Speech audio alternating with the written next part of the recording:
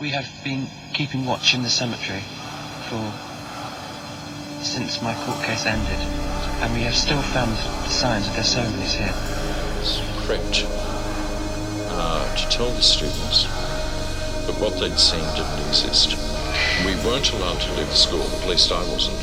My job was to walk up and down corridors and make sure that all students were in their rooms. A sign of the cross was cut on his chest with his own billhook. One of the most remarkable features about the case was the seriousness with which the police treated the whole witchcraft theory. Vampires have been recorded from the beginning of time. Every culture, every civilization has documented the existence of these awesome creatures of supernatural evil. Series 4 of As Yet Unexplained will premiere in November. Over the course of the series, we will examine some of the most well-known and enigmatic tales of the strange, paranormal, and unexplained. If you are interested in the paranormal, then this show is for you.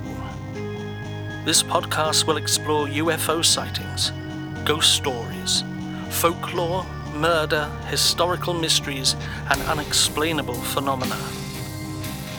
Essentially, these are the stories of the strange and unexplained.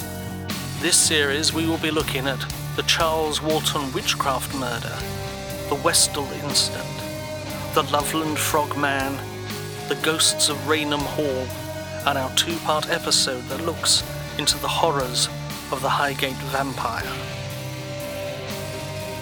The podcast can be found on most podcast platforms. Please consider liking, subscribing, sharing, or even writing a review on whatever platform you use to listen to podcasts.